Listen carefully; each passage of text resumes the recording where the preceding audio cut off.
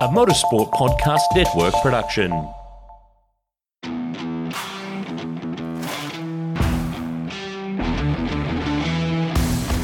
Hey everybody, welcome along. This is Race Control, our special look at what has happened in the weekend's Thrifty Bathurst 500. This round, round one at Mount Panorama, is filtered by Ryco Filters, and Supercars Driving Standards Advisor Craig Baird joins me from the Gold Coast. Bairdo, welcome to 2024. We did a few of these at the end of last year. There was such a great response for the fans to understand and learn more about the decisions from Race Control that we're back for 2024. How good's this? Yeah, very good. It's good to be able to have an opportunity from the Race Control point of view to be able to come back and, explain some things and how we come to some decisions and what we have to do to get there. So exciting times ahead. So we've had 2 weekends of racing already, the Repco Bathurst 12 Hour, which you were in Race Control for with the GT3 cars, but so many of our fans are Supercars nuts, and we got our first taste of Supercars 2024 spec last weekend at Mount Panorama. Before we get into some of the on-track scenarios and penalties and things that unfolded, did you find, being the first round of a season, are the drivers rusty in their remembering of rules and how things should be, or how they remember them from the previous year? Is that a thing that happens? I don't think from a driving component they're ever rusty. They're always, it's like riding a bike. They just go straight back out. But they've had test days and bits and pieces. But you're probably right. Within teams, there's been, slight rule changes, safety car restarts, full course yellows. There's things that come in. So it takes a little bit of time to phase those things in. But yeah, I think in general, if I'd say one thing, it's probably the combinations of new drivers, new teams, even if they're, not rookies. There's rookies there. There's guys like Dave Reynolds gone to different teams. There's different driver-engineer combinations. So even the way they respond as a driver to their engineer, how that engineer then responds to contacting Race Control. So all of those things. And like everyone out there, it takes a little bit of time to get back into the rhythm. There was quite a swap. I think we counted, of the 24 drivers in the field for this year's championship, there's 15 engineering changes from this time last year in terms of drivers who are swapping engineers, drivers who weren't in the championship this time last year. So there is a lot of change to consider. Let's jump in. Let's go to Saturday. And qualifying, because there was a scenario, Bairdo, where we saw a couple of drivers, Ryan Wood, the young rookie from Walkinshaw Andretti United, and Macaulay Jones, both lose their fastest times from that session. The session got close to the end, and Matt Payne ended up in the sand at the final corner. Yellow flags were out, and I think there's a few fans who are puzzled. Why did some drivers get penalised and lose their fastest times, whereas, for example, David Reynolds actually went faster and he didn't get penalised in terms, when I say faster in terms of his overall lap time, he went quicker? Yeah, so the first thing we do is we do a timing report.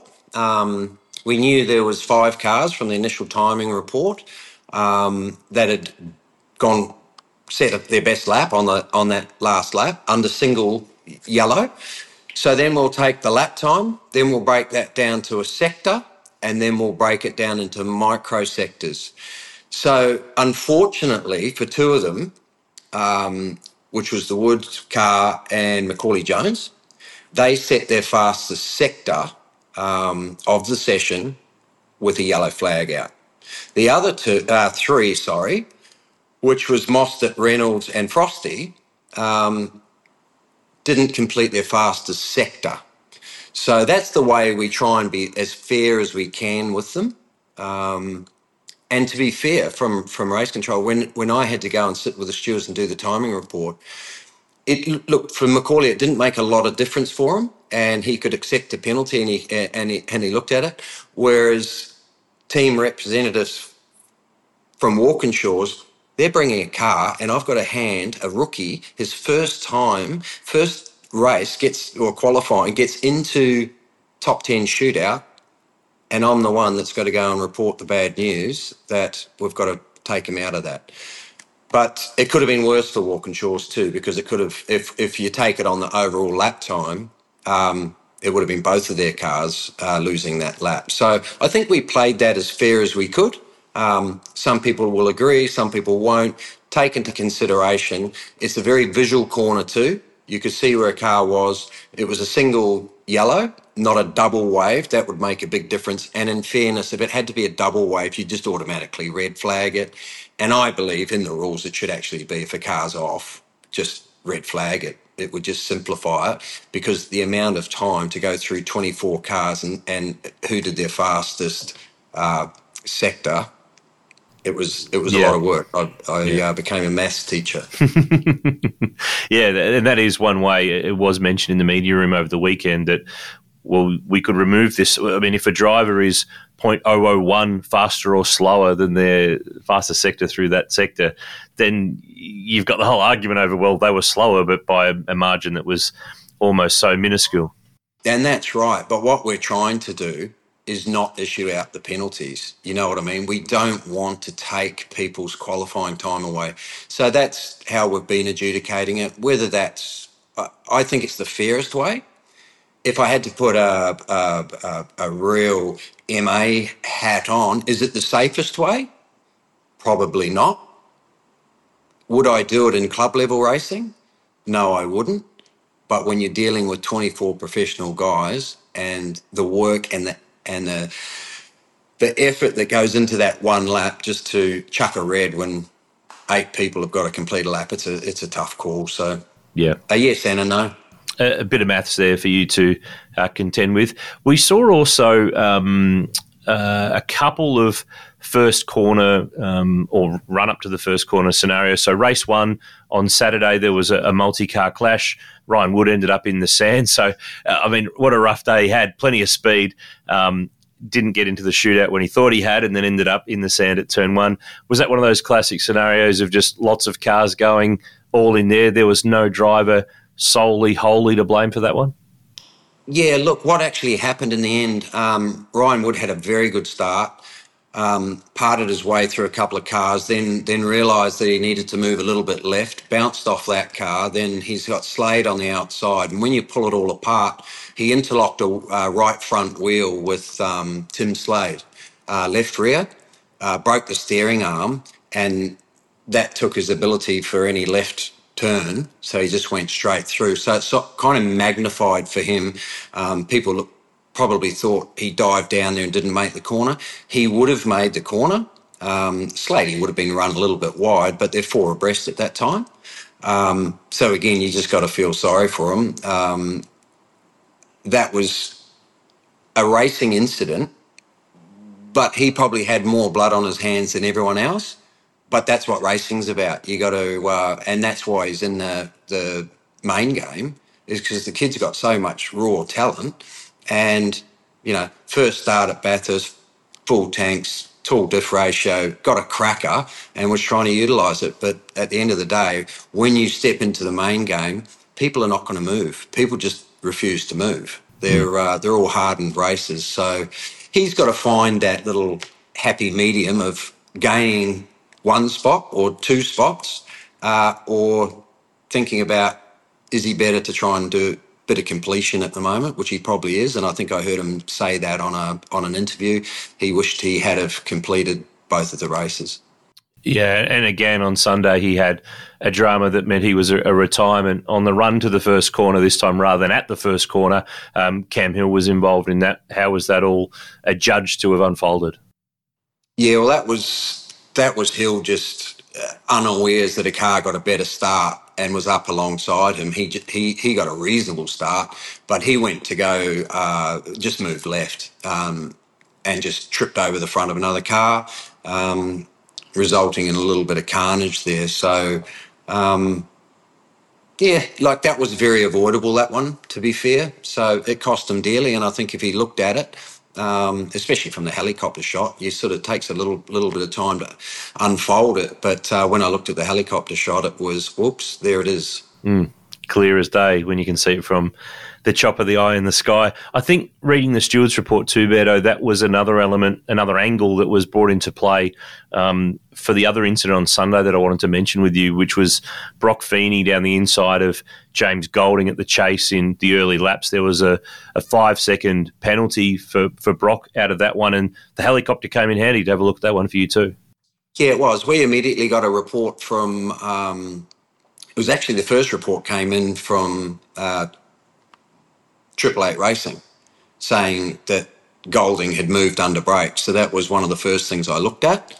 But he did not deviate at all through the braking phase. Yes, he did get down at one point, have to get, but you got to turn left at some point, and we've discussed that previously. But look, Brock was a little bit too committed to it, and locked a wheel. Couldn't turn hard enough left, which you can't. You bounce off the curb. He ran off the road, resulting in taking Golding off the road.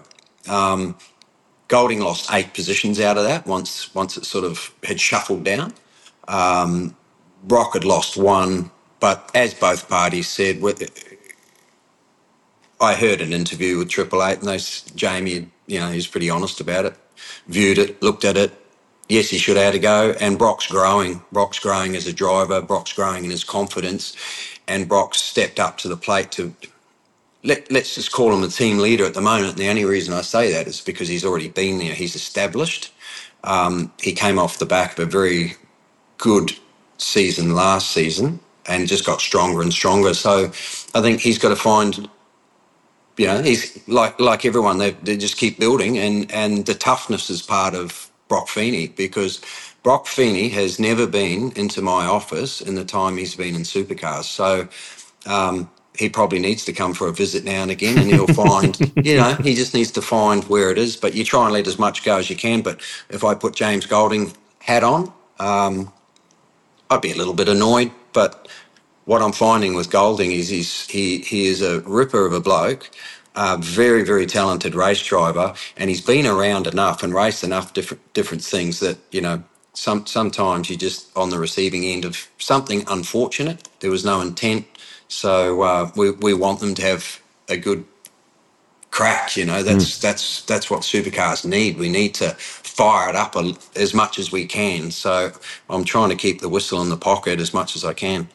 Play on. I know that's been an ethos for a while of yours. Another thing that caught my eye, and I think it caught everybody else's eye, because we weren't quite sure where it was going to go, literally, was Saturday afternoon when the wheel came off Cam Waters' car, and instantly, I think a few people, particularly because of where it was on the track, had the sudden flashback to Craig Lowndes copping that pulled umbrella Castrol Perkins wheel through the window, 2005, which is scary to think that that's a long time ago. So that wheel had a bit of a mind of its own there, and I guess it's one of those damned if you do, damned if you don't. You go for full course yellow or safety car because there's something rolling on the track, and as sure Murphy's Law, as you do that, it stops or it moves out of the way. It's one of those scenarios whereby you're sort of damned if you did, damned if you didn't on that one. Yeah, look, and put anyone in that situation where they've got to call it. You're trying to do the right thing by the race and let it carry on, but then you've got safety is a priority. But where the wheel was actually headed, there's a bit of a gap there, and we thought we were going to be lucky, but then it didn't get to the gap. It actually hit the fence and then shot across the road. So there's a process you've got to go through between the race director and myself making a decision.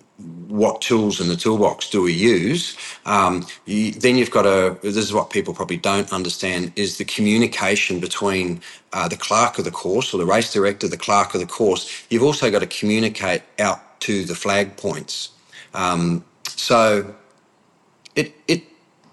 you could look at it and say we went a little bit late, but if we'd gone early, it would have stopped, and everyone said you went too early. So, look, you can only do what you can do. There's a human element in those decisions. But we opted for the full course yellow. Now, full course yellow is very different to a safety car.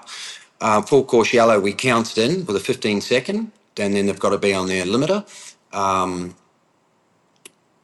The difference with full course yellow is it's for something, it's in the toolbox for something very minimal, something that we don't need recovery vehicles or medical staff or people really exposed on the track. It's just neutralising the race to grab something, i.e. the wheel that was on resting against the wall. So it's the first time we used it, but I must say the sad part from and I'm a spectator too, even though I'm in race control, I'm still watching the race and you want to race. The greatness of a safety car is we compress the field and we all rub our hands together and go, well, safety cars breed safety cars. We've got another race on our hands. So is everyone a fan of the full course yellow? Probably not. But for those very minor details, I think it's not a bad tool. But our safety car procedures changed as well. So safety car now, we had a real fear, and so did the drivers, of racing back to pit lane. So it was actually a catch-up board, not a safety board. So now what we do is when the safety car is going to be deployed, we count that down. So safety car will go on standby. The race director will then count in to all limiters been on, which is that 15-second period. Look, that may change. That, to me, it's a little bit long, but we want feedback from the drivers, which we're talking to them now. It may end up at 10 seconds, it may end up at 8 seconds, but they are the ones that know what they need. So those things are adjustable and may change a little bit to perfect both systems, full course yellow and safety car. But so the safety car, once they're down on their limiter, once we're happy and the recovery teams are happy, they may still be having a vehicle on the track, maybe putting a car onto the back of a truck, whatever. But the drivers all know now where it is. They're all aware of it. And then we may, when we're happy and they're happy, we'll just say, hey, we're happy to compress the field. Limiters can be turned off. We compress the field and then we're back to a normal safety car restart, which is what everyone wants. Yeah, I guess too, there's probably a bit of time for supercar fans. It's quite a different system. Fans who might follow GT racing around the world might be a bit more familiar with it, but it is something new here. And I almost had the feeling from the fan base on the weekend that it wasn't, because we've had safety cars in Australian motorsport for the best part of since the late 80s, particularly at Bathurst with the 1000. Everyone's got very familiar with how it works, but this was quite a bit of a different step. So maybe from a fan base perspective, it's going to take a little bit of time to understand how it rolls out. But let's not forget the reason why, as you mentioned, to do this is to stop the drivers, like we saw at Albert Park last year with Jack LeBrock's car crashed against the wall, racing back to the control line, to the pit lane, and going through sections of the track that have incidents, medical crews, recovery crews in them to nullify that scenario. Yeah, and look, at the 12 hour, if we go back the week prior, we got slammed a bit in the media, or Motorsport Australia did, for not using the full course yellow.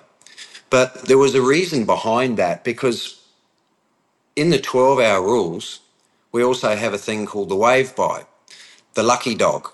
So JT and I had sort of, James Taylor is in the race director, and I had discussions on that. And I said, well, if there's a wave by, the best thing for entertainment is to keep as many cars on the lead lap. So let's not really utilise the full course yellow. So a lot of that was discussion between us two. There's no point having a lucky dog or a wave by if we're only going to use full course yellows. So, most of the, even Triple Eight in their GT, in the Win Cup car, they utilise 9 wave buys, 9 of them to keep them in the game. So people want one thing, take another, and then talk about another. So what was best for the race? What did we think was the lucky dog all about? Was about utilising the safety car and keeping people on the lead lap. So to answer any questions on that, why we didn't use it in GT as much as we could have, it was just very simple, lucky dog. Yep, understand. I'm not a fan of the lucky dog, but that's a chat for another day. I do not, mate. I'll say my little bit there. Yeah, if I'm having a bad game of tennis at Wimbledon, I don't go up to the umpire and say, "Hey, can I have a game or two to keep me in the match?" Give me a free point or 3. Yeah, I'm not a fan. Maybe not so bad for GT, but when we utilise it with 24 of the best drivers in the country, or 48 when we go to the 1000. get to the end as fast as you can and put your best foot forward. If you're having a bad day, don't look for race control to get you a lucky dog. I'm not a fan. And what people don't understand, the workload to work out at the time of the deployment which car's not on the lead lap sounds easy, but you've got cars diving into pit lane that are trying to put themselves a lap down, so as they can get a free pit stop and the lucky dog. It is an absolute nightmare. But anyway, as you say, we'll let that one play out in 1,000. That one can be an ice cream headache for another day, mate. Before we let you go, the Dunlop Series supported the Thrifty Bathurst 500 round one last weekend up at the mountain. Couple of incidents I wanted to dive into out of that because remember, a lot of these drivers we'll see later in the year as co-drivers at Sandown and Bathurst. There's some new faces in there, some really good, exciting young drivers who did some good stuff on the weekend. But there were a couple of incidents that I wanted to cover. One of them was on the Saturday at the cutting. There was a multi-car wreck where the track, I was having the audio in my ear of the tracks block from Cropton from years ago, where that all kicked off with Zane Mawson, Cameron Crick, and then it was just carnage behind. What was your read on what unfolded there? Because that's a pretty tricky part of the track with something like that unfolding ahead of oncoming traffic. Yeah, so what happened, and we had two incidents there that looked very similar. If you're just sitting there watching TV, the Saturday one and the Sunday one with Bates and Cooper Murray, they look the same, but they're very, very different when you pull them apart. So the Saturday one, I think people were sort of throwing stones at Cameron Crick, but because there was a sort of concertina and a queue going in there quite slowly, and they were all very wide, he kind of just filled the gap, and Morse just didn't see him. But he was way in there, had plenty of room. The outside lane was quite slow because of the concertina. So he had every right to fill the gap, and he was right up inside. So then what happened, they made contact. Morse actually continued. What happened, it was Vidal on the outside just got tagged, and he ended up against the wall on the outside. So then you've got everyone trying to fan out to see what's going on, but they're already blind. You had Kelly on the inside, you had Paul Johnson, you had McLeod, and they're all trying to come from the right-hand side of the track to the left-hand side to miss it, and cars just got turned. It's one of those things.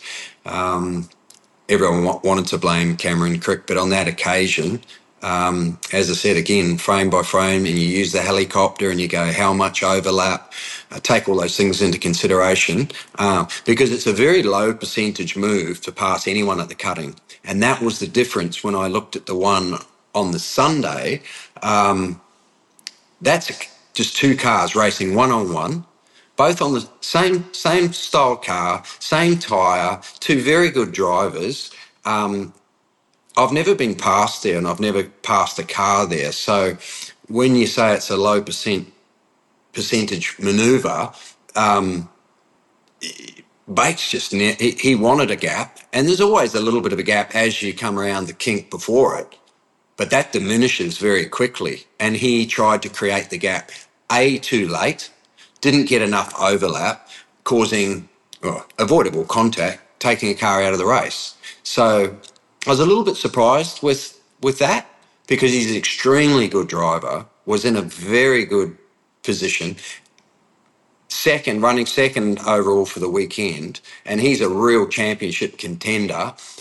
He was very upset with the decision, but I spoke to Luffy. Luffy already knew. He goes, mate, not up far enough, I know, but he will come and see me.